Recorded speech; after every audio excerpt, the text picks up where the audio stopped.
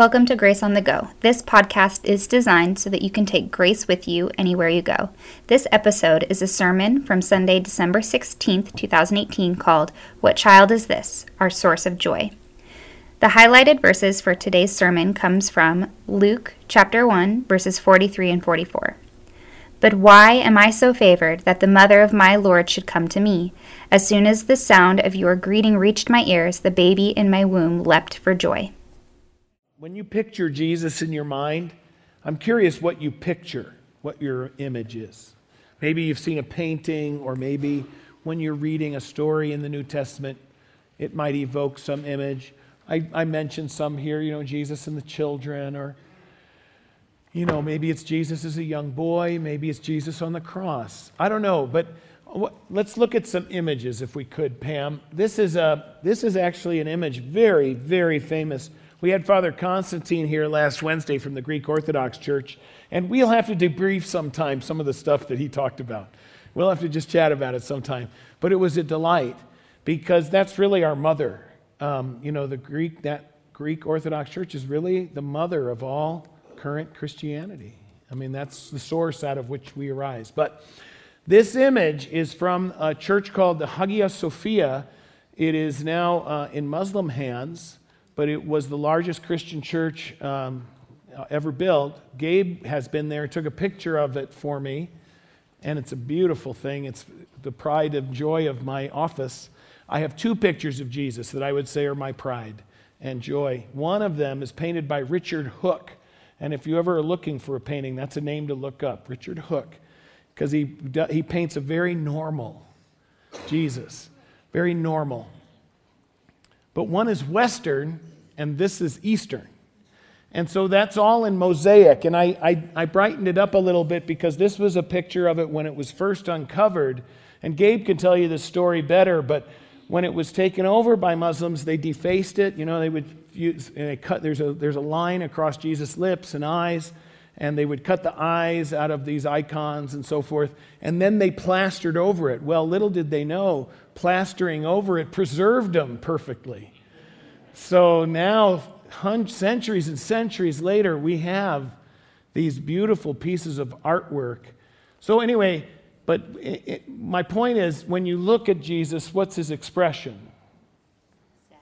Sad, right? It's clearly a frown, is how it's depicted here. And then the next picture, Pam, if you would. This is a very famous, very classic Italian artist. Jesus, obviously in his passion. I mean, he has a crown of thorns. And in that one, what would you say the emotion, or maybe in distress, pain, lonely? There's a number of things. Sorrow. And what's the next one? Last one on this little thing. And then this is from The Passion of the Christ. Jim Caviezel, portrays Jesus in that. And this is my most common kind of idea of Jesus. And he's kind of fairly stoic, fairly somber. My point is, go to the next one. This is not the common portrayal of Jesus, where you see his teeth. Right? I mean, that's a less than common portrayal. Or the final one, this is almost, have you ever seen this? This was done in the 60s, so it's kind of a hippie thing. But seriously, it's become, I love it. It's kind of iconic also. It's become a very, it's called the Laughing Jesus. And it's interesting. People will say, well, from Scripture itself, we have no examples of Jesus laughing. We have examples from some other Gnostic writings, heretical writings, but they included some things. But then I will say, well, wait, let's think about that for a minute. Think about Jesus is the one who welcomes children to himself, and people were bringing children to him.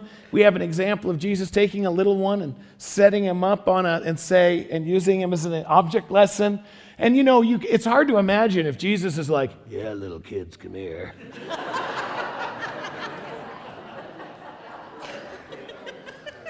I got some, whatever. I mean, that you can't imagine that, right?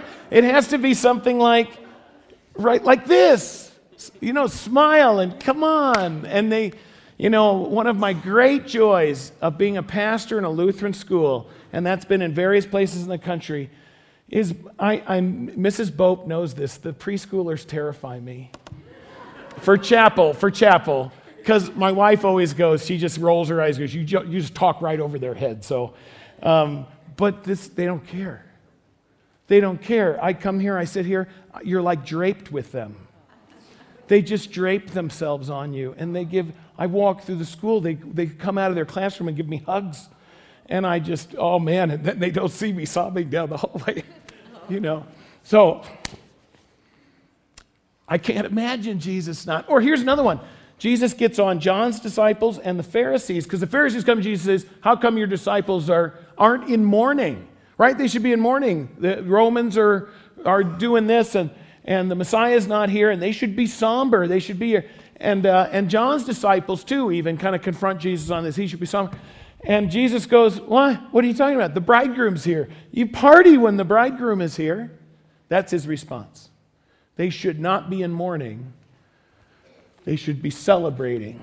Or, I like this one, too. You know remember the lost and found parables in Luke 15? Lost sheep, lost coin, and then the prodigal son, the lost son. Remember what it says at the end of each one of those? There is more joy in heaven, more rejoicing in heaven over one sinner who repents. Who do you think is leading the cheers? Jesus Christ, the one who saved them and brought them home. Right? The one who took the sheep and put it over his shoulders and walked it home.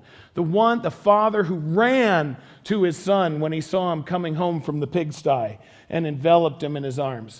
And so I think it would be silly to imagine that this is not an accurate portrayal. And so that's why I want to talk to you about this, because the season of Advent, seriously, is supposed to be a season of repentance, humility, and preparation. And so I am always so thankful that we get a pink candle in the midst of it, because it's the joy candle. It's the reminder that we should have joy. Let me tell you the causes of joy. Let me tell you the reasons to have joy, and there's 4 of them from these readings that we have. And I'm going to tell you about 2 things. One involves King David, and they finally got the Ark of the Covenant back from their enemies, the Philistines. They finally got the Ark of the Covenant. It's this great scene where David, kind of half naked, is running around dancing with wild abandon with joy in front of the Ark, that God gave him that victory and that he could bring the Ark home. And then you have this other scene of Mary and Elizabeth. Isn't it awesome? Right? Mary is coming from the north, from Galilee. Elizabeth's in the south, out near Jerusalem, and they're cousins. Elizabeth's much older than Mary, and Elizabeth's 6 months pregnant. She wasn't supposed to get pregnant. She's too old. And when Mary shows up, all of a sudden it's like, skaboom, whoa, what's going on? And she gets quite a kick. And she says, inspired by the Holy Spirit, my son recognized his Savior. Wow. And then her words, why am I so highly favored that I should greet the mother of my Lord? So that's the context for joy. And out of those passages, I want to give you 4 causes for joy. Now, I'm going to stop for a second, and I want to be just very honest with you. The last month has been hard. There's a month that doesn't go by in this church where there is not heartache and hurt, and where people are not experiencing great hurt and heartache. And their hearts are weighed down, and they have experienced loss and brokenness. Please don't read that I don't know that, or that I'm not aware of it or sensitive to it, because our hearts break with you. We've done some things just in the last days. But to be honest, I'm so delighted to have seen them done with some joy in the midst of circumstances which are very, very hard. So please don't misread me. If you are struggling with certain hurts, I get it. And this season of Advent is made for you. But on this day, I want you to remember these words, because the most significant of all the passages about our Savior having joy is this. Hebrews chapter 12. Who for the joy set before him endured the cross, scorning its shame, that we might become the righteousness of God. That's the heartbeat of Jesus Christ. Trust me, who would describe the cross as a joy? Who could describe it as joy except Jesus Christ, who knew what it would accomplish in you? So if you're hurting, please don't hear this as me being flippant or glib or insensitive. I'm reminded when my father passed away, and that's now he'd have been 100 years old about 3 weeks ago. So that was 7 years ago now. And my brothers and I got together, and I had been my dad's caregiver for the last 10 years of his life. And my brothers and I, and we had visited, and we were greeting people, and the congregation here, you all were so kind and gracious to us. But I think we may have, I don't know if we offended some people or not, because when we came in for the service, my brothers and I and our wives, we were just laughing, kind of high-fiving. And it wasn't because, oh, thank God that guy's dead. No, we were like, what a victory. A man who was in his body broken and hurting, and he's whole. And for some people, I may have been offended by that, and I do feel badly. And we weren't being flippant. But boy, we were celebrating. So please understand me. I didn't mean to take all that much time to do that, but I want you to know I'm sensitive to it. But let me tell you, what dispels the despair and sends Satan fleeing is to laugh in his face sometimes. And so Paul says in 1 Corinthians 15, where's your victory, death? Where's your sting, death? You got nothing, because my Savior is risen from the dead. So that's how I'm going after this today. 4 causes for joy. The first one is when you know your enemies are defeated. So I've seen 2 ticker tape parades in my lifetime. Who knows what a ticker tape parade is? Are you familiar with that? You got to be a certain age, because they've outlawed them because, it kills pigeons and it's environmentally it's bad for the environment. But I was 8 and then 9. 2 great events. One of them was in 1969, in July of 1969, man walked on the moon. And my dad he worked in an office that was in Park Avenue South on the parade route. So he brought me in. And I got to see those Apollo astronauts on a ticker tape parade down Park Avenue South. It was awesome. But it was nothing compared to the second ticker tape parade I went to several months later. Shut up. When I just turned 9, and the Mets won the World Series. Well, yeah, I was 9, right? Neil Armstrong, who cares? Tommy Agee? Yeah. So anyway, ticker tape parades. But you know what's cool about that? One of the sources of joy is when your enemies are defeated. Now let me use the Mets example because it's a dumber one. But the Mets had been absolutely just jokes. Horrible in their first years of existence, 7 years of existence. Horrible. They had lost 102 games, I think it was, the year before. And in fact, their manager used to say, can anybody play this game around here? I mean, that's how bad they were. And then all of a sudden, and it's no fun to get ridiculed everywhere you go. It's no fun to get insulted and mocked everywhere you go. I would venture to say more than one of us in here has experienced that in their lifetime, where people are talking behind your back and they are discrediting who you are and what you're about. That is no fun. That's an enemy, and that is a joy stealer.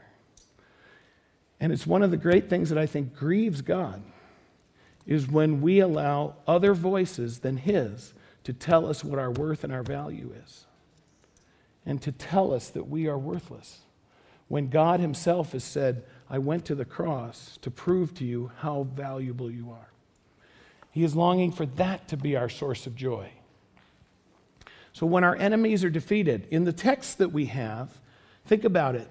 The Philistines, that's David and Goliath, right? Remember that? Goliath was a Philistine. They worshipped a fish god called Dagon. They were pagans. They controlled all the iron and the weapons and the plains of Judah. The Israelites were stuck in little corners here and there. Saul could never defeat him because he was not faithful to God's leadership.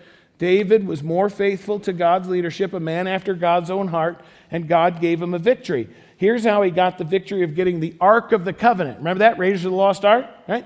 So the Philistines captured it, and they thought, this is cool. Just like the Nazis, we're going to make use out of this weapon. By the way, you know that's not true, right? That's a fictional movie. Okay, I'm just using it as an example. So they thought, we'll capture the ark and we'll use it as a weapon. Well, the Philistines captured the ark, and then every town it was in, people start dying. And so they move it. Hey, we don't want it. You guys take it. So the next town would take it, and they'd start dying. And put it in the next one. That town would die. Finally, David's like, can we have it back? Yes, please. Right? So David actually wins a victory, a military victory, and recaptures the ark. And he is so filled with joy. And this is the point, because please know this. God takes no delight in the death of the wicked. Scripture clearly says that. Jesus himself, pray for our enemies, pray for those, love your enemies, pray for those who persecute you. We're under command. But when an enemy is constantly fighting you to steal your life, the love which God has, and the victory which we have in Christ, when people are actively seeking to harm, when they are defeated, it is a cause for joy. Whether it's a ticker tape parade at the end of World War II, or it's conquering the fears of the Cold War, or of a horrible baseball team. Your enemies are defeated. It's a cause for victory and celebration. It's a cause of joy. Your greatest enemies have been defeated. I want you to hear that. Your greatest enemies have been defeated. Sin and death have been defeated in the victory and cross of Christ. Mary too, Mary and Elizabeth. I imagine that Mary left Galilee to go visit her cousin because the rumors and the gossip got to be too much. Because here's Mary pregnant with no husband. And you think they're buying that story of hers? And so our guess is that she went there to be safe. And so Mary, in her song called the Magnificat, does a beautiful job, doesn't she, of saying, Lord, the mighty are brought down low, and the lowly are brought up. Her enemy, and let me tell you, now this is for us, because you know the hurting people in our community, people without food, without home, the homeless and the hurting and the broken, those struggling with mental illness and depression. You know what the biggest issue in this town is? It's not resources, it's that these folks are invisible. And because they're invisible, they're not on our radar as we would like them to be or should be. Because I find that for Christian people, when we know, we act. And so our prayer is to make these folks visible. And that's Mary's prayer. You have raised up the lowly. We who were never noticed before, you have noticed. And so our enemies are defeated. Second thing, I'll go quicker now. I promise. I love this one, second one. So this victory with the Ark of the Covenant, David could not achieve it on his own. Joshua couldn't do it. The judges couldn't do it. The Philistines, right, captured it from him. King Saul couldn't do it. David was able to do it. Why? Because God inflicted harm upon his enemies. It wasn't David accomplishing his great victory by himself, but rather God miraculously provided. So it was a victory for which David could not take the credit. Secondly, Elizabeth and Mary both have babies. Elizabeth in particular, this older woman who is well past childbearing age, becomes pregnant. And the angel says to her, to Zechariah, the angel says to Mary, behold, your relative Elizabeth in her old age has also conceived a son. This is the 6th month with her who is called barren, for nothing is impossible with God. The second great cause of joy is when we have victories for which we cannot take the credit. Now that may sound odd. I tell you what, I tell people about the ministry God has blessed us with here at Grace in Pocatello. This is not bragging. I am just telling you something you should know. in southeast Idaho, in this community here of this size, this is the largest ministry of our denomination, Lutheran Church, Missouri Synod, for 4 states. Other than Concordia University in Portland, the university, this is the next largest ministry in terms of people served, budget, grounds, buildings. It's in southeast Idaho.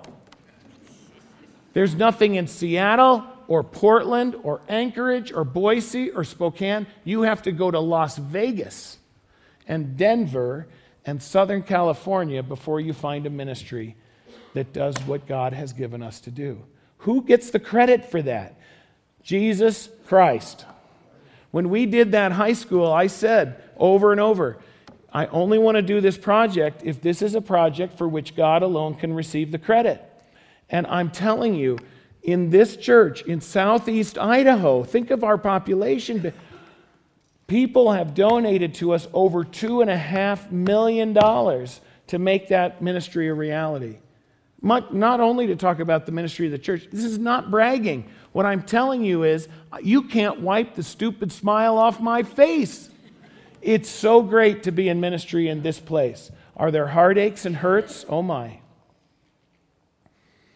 Sometimes it's hard. But that's why God made us here, so that God could receive the credit. You see, if we do those things for which we planned and we just lived out step by step, then who gets the credit? We do. Oh, we made a great plan and we lived it out. And so these are the things for which God gives credit. And in your heart and in your life, if your heart has been changed because of what Christ has done, and you know your history, you know your past, you look in the mirror and we're honest and transparent, and you say, this is one that even God has loved and even God has redeemed. That is something for which none of us can take the credit. That's a cause of joy. Third thing,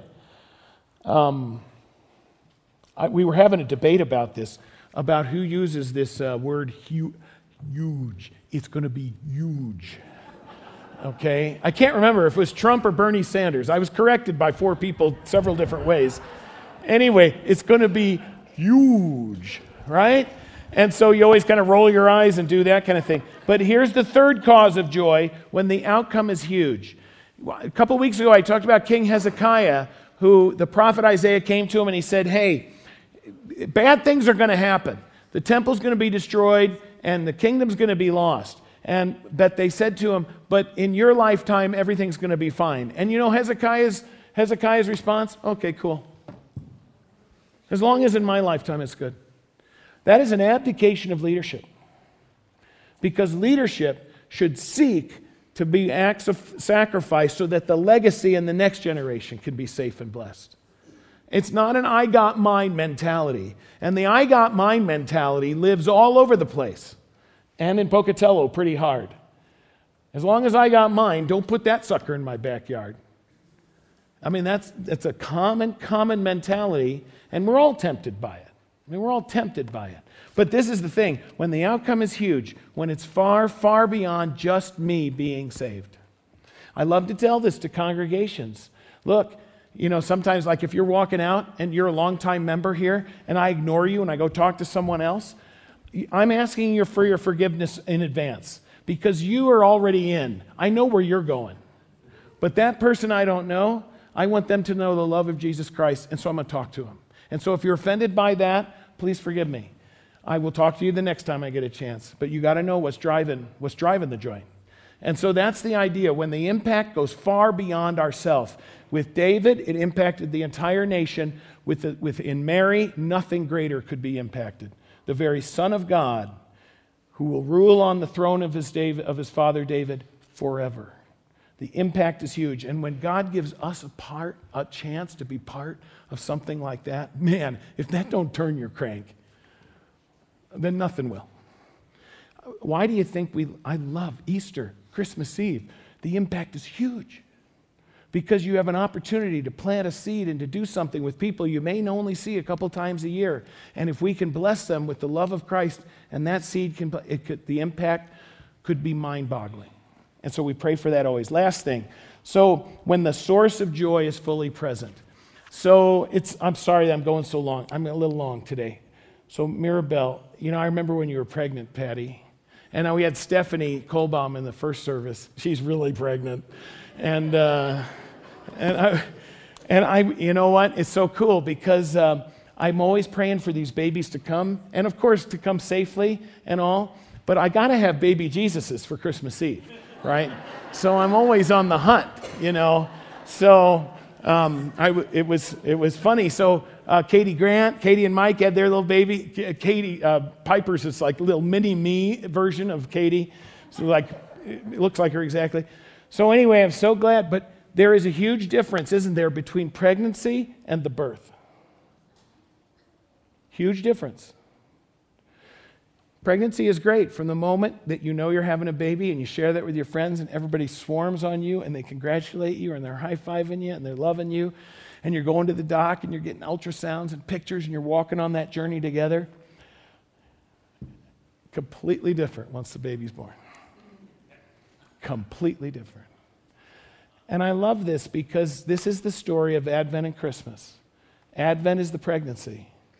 Christmas is the birth. And our joy is made complete when that joy has hands and feet and arms and legs and actually walks into our hearts and lives in our arms. And that's the Savior that we have in Jesus. And that's our cause for joy. Let's pray. Gracious Lord, we give you thanks that you see us, you hear our cries, you know our hurts, you know our circumstances, and in spite of it, you long to bring us joy, the joy that comes out of the cross. And we thank you, Lord, for your vision and for your love, and that you yourself, not as a symbol, not as an idea, but with hands and feet and arms and legs, strode into this darkened world and redeemed us and loved us and gave us reason to rejoice. We praise you, Lord Jesus. It's in your name we pray. Amen. Hey everyone, just a few things to stick on your calendar. The first one is Advent service this Wednesday at 7 p.m., December 19th. We are having Holden Evening Prayer and Christmas dramas performed by Grace Lutheran High School students, so make sure to come. It is our last Advent service of the year. And on December 24th, Christmas Eve, we are having 3 services, one at 5 p.m., one at 7 p.m., and the last one at 11 p.m. All 3 will have candlelight. At the 5 and 7 services, there will be a live nativity, and Holy Communion will be at the 11 o'clock service. If you have any questions about the services coming up and available, they are on our website at www.gracepocatello.org.